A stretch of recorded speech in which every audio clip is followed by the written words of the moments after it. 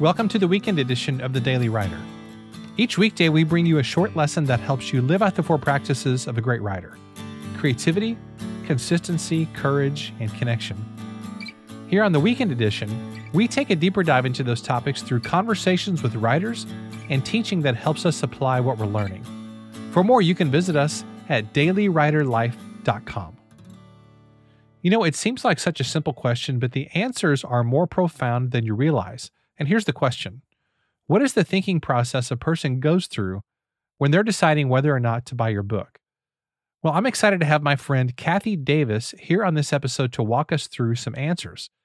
Cathy spent the bulk of her career as a designer and creative director at Bank of America's Trust Division, managing a team of 18 designers and print specialists.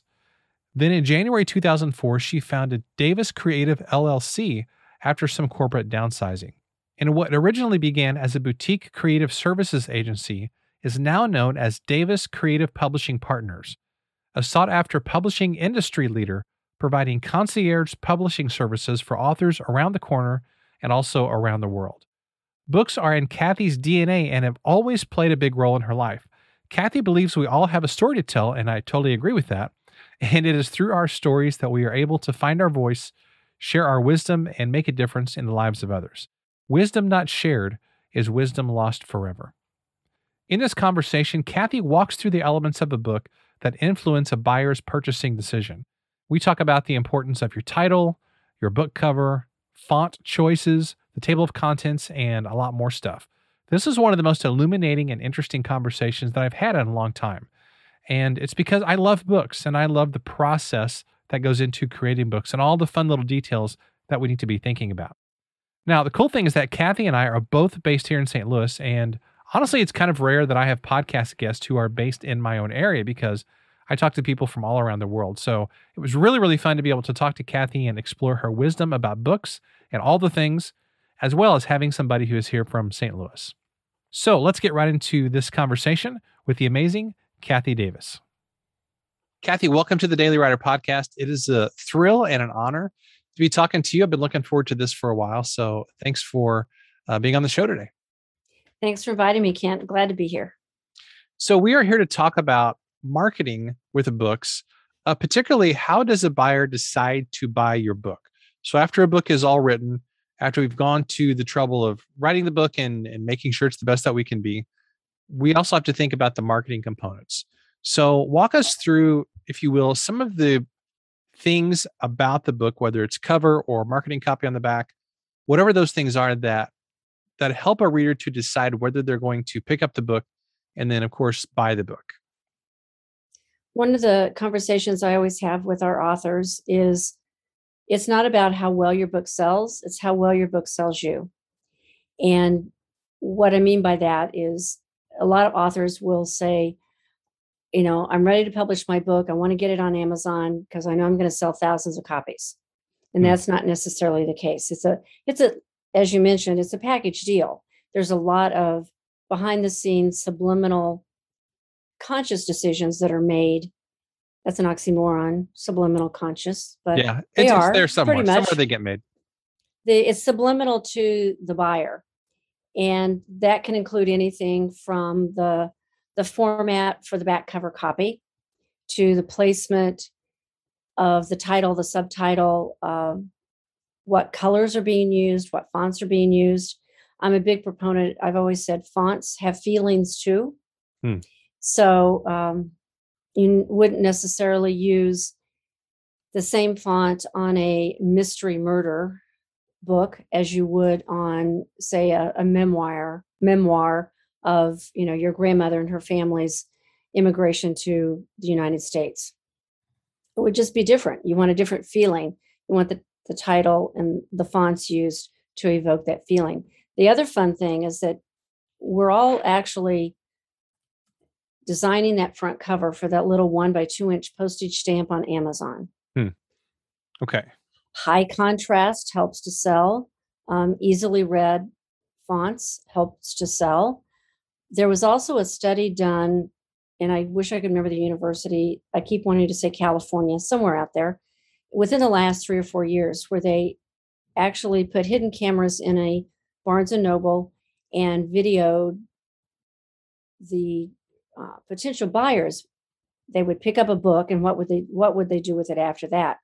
So essentially, the typical buyer will pull a book off a shelf based on the cover. They know they're in the right category because they've got all these lovely little signs and directional fiction, nonfiction, cookbooks, etc., around the bookstore. So you think that they're pretty much in the right category that they want to be. They pull out the book based on the cover. They look at the front cover. If they're still interested, they'll turn the book over and they look at the back cover. If you still have them interested and they're starting to think that, oh, maybe this book is for me, they then open up the book and look at the table of contents. What they then found was that they'll go, if they're still considering buying the book and they're still looking, that means they're getting closer to buying that book, and they'll go and they'll look at the back of the book inside the cover to see, and this is, say, a regular paperback. This doesn't include hardbacks that have lovely little dust jackets with extra writing on them. Okay. This is just your typical paperback. And so there is a methodology in actually buying the book and how they handle that book in their hands. The other fun thing is that a lot of the independently published books right now are either going to have the shiny cover or the matte cover, the matte finish. The study also found that women are more likely to buy a book that has a matte finish. It's kind of a very soft micro suede feel. And whereas the men are more likely to buy the shiny cover. So these are things just to keep in mind as you're designing your book. Is there a difference between the effectiveness of matte versus a shiny cover? Is that the right term, shiny cover? Am I using the right term? Gloss. Glossy. Okay, that's what it is. Okay. Yes, I'm a professional ghostwriter and I have a writing podcast. I don't even know what this stuff's called. So I think I need to go back to school. We learn something new every day. Yeah. That's true. That's true. So is there a level of effectiveness with those covers according to the genre? Like, in other words, if you have personal development versus fiction, does glossy versus matte work better in one of those? And it doesn't work so well. I think it does. Genres. I think it does. Novels tend to lean towards the glossy because they're a fast read. Okay. I think a lot of authors will select the glossy because they perceive it as being a tougher finish. Okay. Your matte finished books, if you have a black cover with a matte finish, you'll get fingerprints on that book. Yeah. And so you'll want to take that into consideration. Longevity wise, actually, I think the matte finish lasts longer because in actuality, that glossy finished book has a very thin, thin covering of like a cellophane that's adhered to the original paperback. And over time, that will start to fray at the edges and start to peel back. So if it's like a reader's guide or something, a reference book where someone wants to always go back and be able to access that book, you may not want to do a paperback. You may want to think about doing a case-bound book, which is a hardback book without a dust jacket. What is your opinion on that? And so I'm currently working on a book of mine that'll come out next October. It's called The Daily Writer. Basically daily meditations for writers. They're very, very short, just a page each. And I'm trying to, this is a very writer thing. I'm really wrestling internally with, should I do paperback? Should I do a laminate? Should I do, go to Ingram Spark and do, a laminate with a dust jacket? I'm wrestling with those options. Do you have any thoughts on how does somebody decide whether it's hardback or paperback or dust jacket, those kind of things? First, we would help them decide the size. So is this a pocket guide? Is it a gift book? Is it a coffee table book? Is a paperback that someone can carry in their oversized bag or backpack onto an airplane? You want lightweight if that's what you want people to do, is carry it on an airplane and read it on the go. Makes sense. Your paperback is going to be more of a direction you want to go. If you want it to have a longer lifespan and hang around as more of a gift book or a resource book on a shelf, then probably that case bound without a dust jacket would be good. What I find a lot of authors do is that for not a whole lot much more than what they're already paying on Ingram to upload their paperback, you can have your designer go ahead and create the cover for the case bound. Mm-hmm. And now you can also do the case bound with a dust jacket. Yeah, which is So, kind of cool. so you could do all three. The authors that we work with will also use that case bound. So let's say you decide to have a book launch for your book. Mm-hmm. Your high profile or high priority or VIP guests to that event, you may want to give them a hand signed copy in a hardbound book. It's more of a gift. Right. It emotes a higher quality, a higher price point, which it is. And for the general guest, I've seen a couple of our authors where they'll give people the option of ordering whether and deciding whether the guest wants a paperback or a hardback. Some of our authors have said when you buy the hardback, X percentage of that purchase will go to a named nonprofit. Okay. So, if the book happens to be like for yours, if it's daily meditations, perhaps a percentage of that profit could go to a high profile nonprofit that promotes mental health and wellness and that kind of. Ooh, that's cool. That's really cool. And you do it for the book launch. And you also have the choice to do it forever if you want, also, every time someone buys a hardback.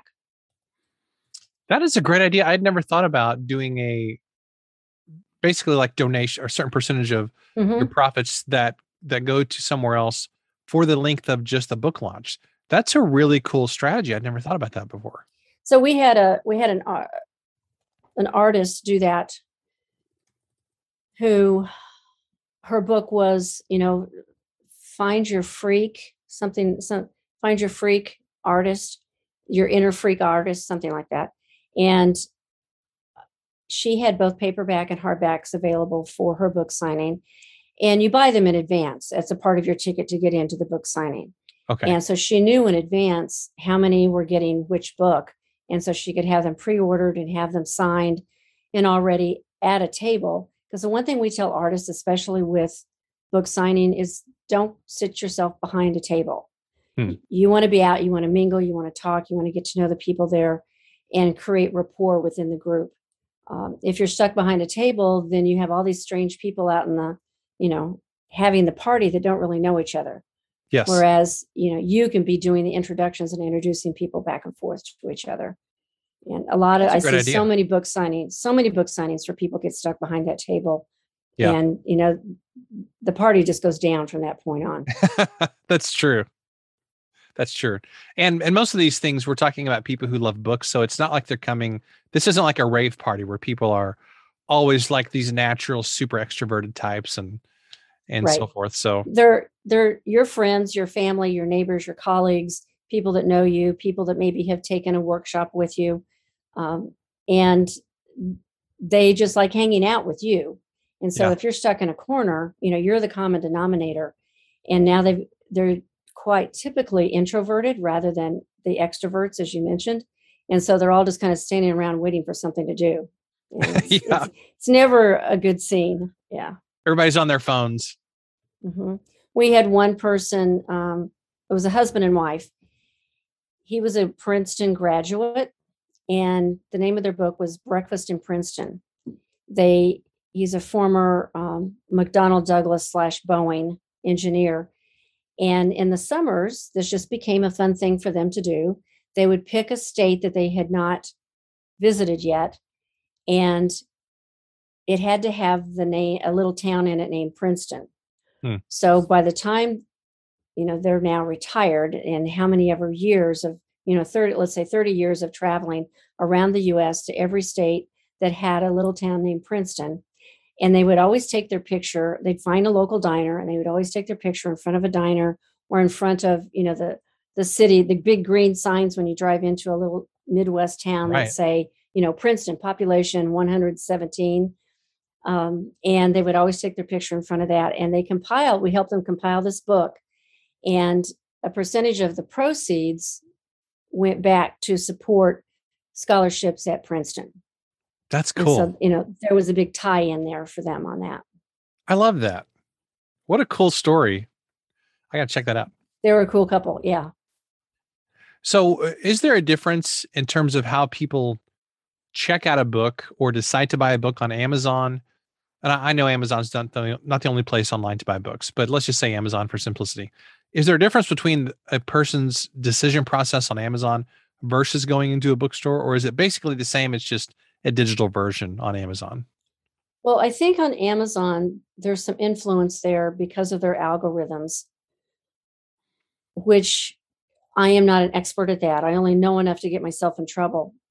But their Amazon.com has algorithms based upon how often people are Googling or searching for that genre of book that you're looking for. Okay. And then they also build in how many of those books have been selling lately. And then that may determine, and no one can ever prove this, that may determine when you type in, Asian cooking. The theory is that the Asian cooking books that are selling the most and making the most profit for Amazon are the ones that are appearing first in your feed. So you're influenced by the books that you find and that you can stumble upon on Amazon, which in turn may influence your actual purchase. Whereas when you walk into a bookstore, there's a couple ways to be influenced. It could be a display at the front of the store. It could be a display at the end rack of the cooking aisle. Or it could be just based on whether they have access to purchase your book and have it in the store. But that's when your cover comes into play. So that I think you have more ability to choose the book you want or find the book you want when you're in a bookstore than you do on Amazon. Okay. One statistic in 2020, there was over 765 million books printed in the US, and those were paperbacks only. Wow. And that was up 35% from the year before. So 35%. With the pandemic, 35% higher. With the pandemic, there were a lot of how-to books that went up. A lot of the self-help, a lot of the motivation, inspiration went up. And surprisingly, well, maybe not so surprisingly, but novels and children's books also went up. You got kids at home, you're trying to keep them busy. Here's a book, I know I heard my daughter has a 7 and a 9.5, and the library became, a big source. They couldn't go in, but they could, order books basically online, drop them off and, drop off the ones that they had last week. And it became a weekly ritual for them, something to do in a pandemic, So if I understand right, let's focus on bookstores for a second. If you go into a bookstore, you're looking at books, the order of the decision process would be first front cover, back cover, table of contents, then somewhere inside the book. Is that generally the progression that people have? Right. Yeah. Then they'll open it up and just kind of read a passage. One of the things that has happened in the last, probably since the self-publishing era kind of started around 2008. I just kind of, that's my labeling of when I noticed it really started taking off. That sounds very accurate. Yeah. And readers have gotten burned over the years in buying books where the author really cannot write a sentence. And so in a bookstore, one way to check that is open up the middle of the book and read a chapter or read a paragraph in the book. That will tell you if the author is legitimate, if they are a writer, if they can put a sentence together, and if that chapter is going to make sense when you read it. On the Amazon side, what people are doing is that they're now buying ebooks. And the ebook is becoming a marketing tool for your paper book, whether it's paperback or hardback. People will buy the ebook first. So we always tell people price it lower. $2.99 to $5.99 is a sweet spot right now, because one at $2.99, you'll get a higher royalty. And people are buying the ebooks to check to see if you can actually write a sentence, a paragraph, a chapter. Then if they like that, then quite often they go back and they'll buy a paper version of your book and finish reading the paper. So I know it is a thing that people do sometimes where they will put the ebook version out 1 or 2 months before the print book. Is that something that is common? It is. Quite often we will work with authors and do what we call our Amazon bestseller campaign. So for 24, 48 hours, you can buy their ebook for $1.99. Okay. And we hire a vendor to do that for our authors. And they typically come out, every one of our authors has either been an Amazon bestseller or a #1 bestseller, either in US or international. Okay. And then the author has a choice of whether they want that paperback. So your paperback can't go live until after that campaign. Okay. That's just an Amazon thing. And then also you don't want any sales of the paperback to hinder the sales of your ebook because you're trying to raise the sales to get your bestseller badge. But the paperback, quite often the authors will say, well, I have people asking for the paperback. People are not digital readers necessarily. They want to know when the paperback's coming out. I think it's best to go ahead and have your paperback come out immediately after. Okay. So within 48 hours of your launch, then you want your paperback to be live. What we quite often hold back will be a hardback and the audio. So, 3 months later, your hardback's available. 6 months from the launch, then your audiobook is available. Okay. And what that does is it gives you the opportunity to create a social media buzz around each of those events. So you have your ebook and your paperback are all kind of sharing the same buzz. And then later on, you have the hardback, and then later on, you have the audiobook. That's genius. That's really, really genius. It stretches it out. If you do a big dump, then your big buzz is over. Okay. That makes a lot of sense. Is there a downside? So, for example, the book that I'm working on, it's going to be close to 400 pages, probably. And my gut feeling is to just do a hardback version because I'm intending it for it to be something people would read every day. It needs to be durable and sturdy and all that. Is there a downside to putting out the hardback version first and then doing not paperback? At all. A lot of major publishers will do that. They do that quite often with any high profile author because they're going to make more money on the hardback. Okay. And so they'll run that for 6 months to a year and not even make the paperback or ebook available. And then after whatever designated period they've decided upon for that hardback, then they come back and they throw out the ebook and the paperback. Okay. That totally makes sense. Yeah, they're trying to pump all the sales out of that hardback because they're going to make more money on that. What do you think about the laminate hardbacks? Like it has a nice matte finish, obviously. Do you like those? You can now do gloss or matte on those laminate through. Okay. Now the only downside with Ingram Spark is that there's only certain sizes they do for that. So like if you wanted a 6.5 by 6.5 square gift size book for your daily meditations, you would only be able to get that in paperback. But if you take it up to 8.5 by 8.5 or a more standard size 5 by 8 or 6 by 9, you could get those in. So you kind of have to plan your design of the book around first what your end format is, which is whether it's hardback or paperback, and then check Ingram to see what they offer in that size. We've had authors get caught in that before where I want it 6.5 by 6.5, but I want a hardback. Well, that's not available in the hardback. But I really like the case laminate. Now, Amazon has just started a beta test on doing a case laminate themselves. And we've actually just ordered a test. We've thrown a book at them that is not a hardback yet to say, okay, show us what this one would look like in a hardback. Okay. Now, you mentioned you're thinking about 400 pages. So typically, there is a psychology to how deep your spine is. How thick is your spine? When spines are based upon page count. So typically, you can get 150 pages inside your book for about 1/4 of an inch.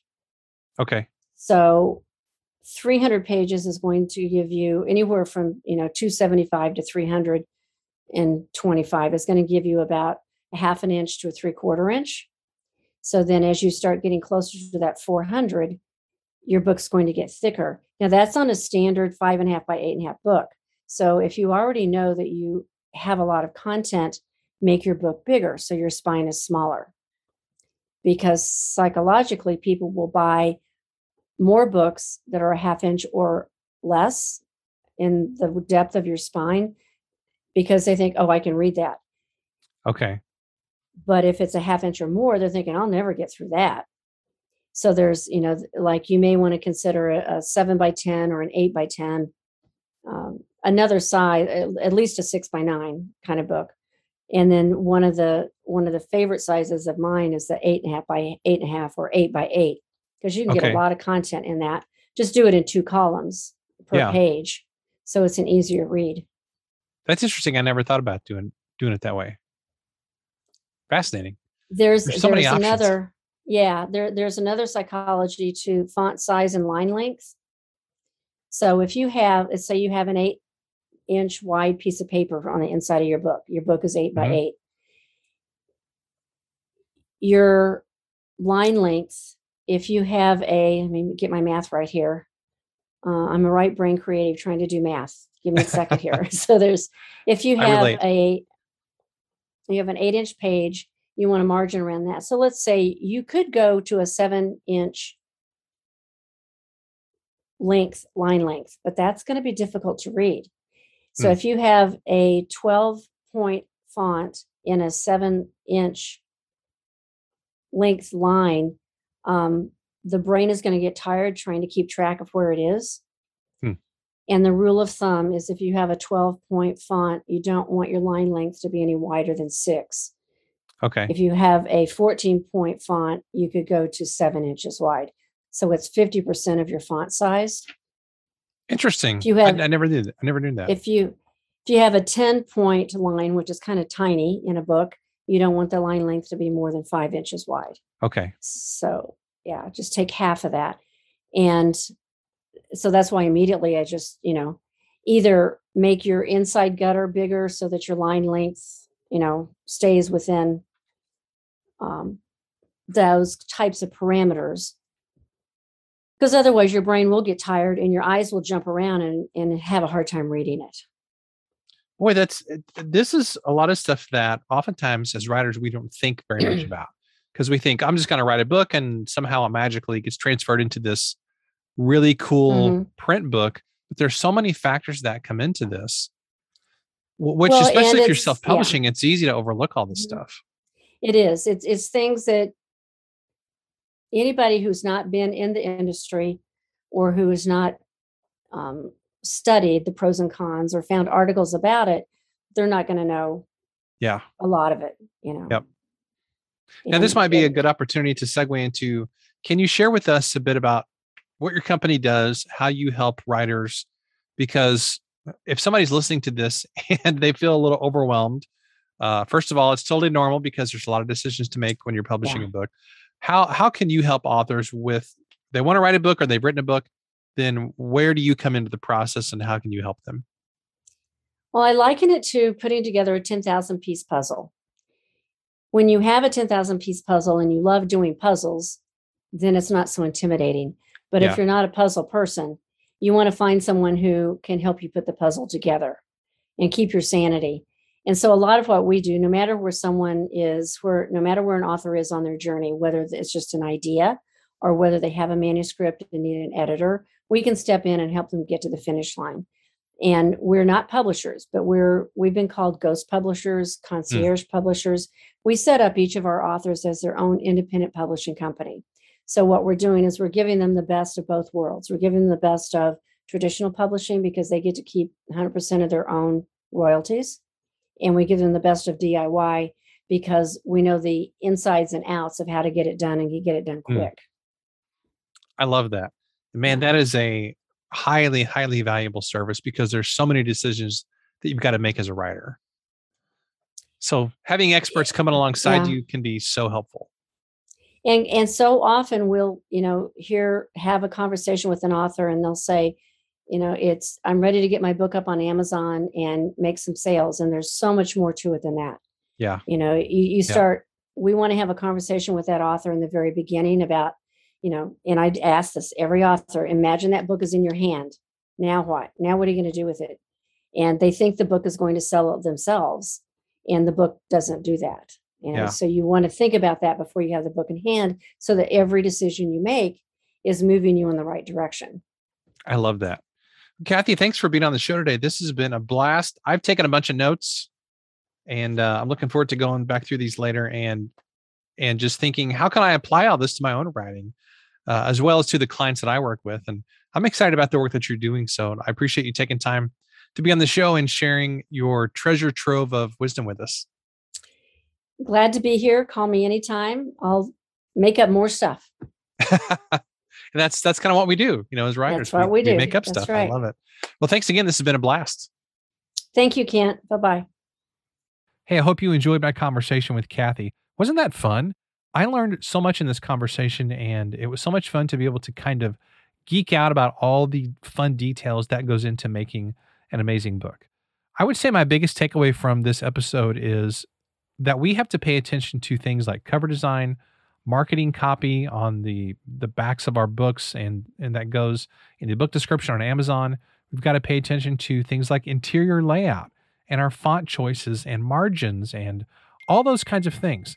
It is really critical that we do that, because if we don't, then we're going to wind up with a book that doesn't really look professional. And that's obviously not what we want.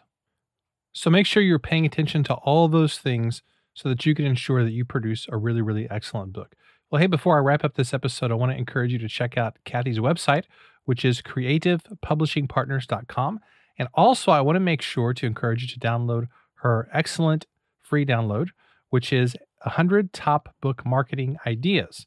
And this is, again, a free download that has a ton of ideas for book marketing. And of course, as you know, marketing is really, really critical. You can write a book and put it out there into the world, but unless you market it, it's going to have a very, very limited audience. So make sure and grab that free download. There will be a link in the show notes, as well as links to all of the ways to get in touch with Cathy and find out about all the cool things that she is doing. So thanks so much, and I'll see you in the next episode. Thanks so much for listening to today's episode. I want to take a moment to let you know about our Daily Writer membership community. One of the very best ways to develop better habits and impact more people's lives with your writing is to spend time around other successful writers. So if you're tired of feeling isolated and chasing success on your own, then I know you're going to love the Daily Writer community. For years, I searched for the kind of writing community that I would want to join, but I could never find what I wanted, so I created my own. Some of the features include weekly writing sprints, monthly community calls, book discussions, calls with guest experts, and much more. For more info, you can visit dailywriterlife.com/community. Thanks, and I'll see you tomorrow.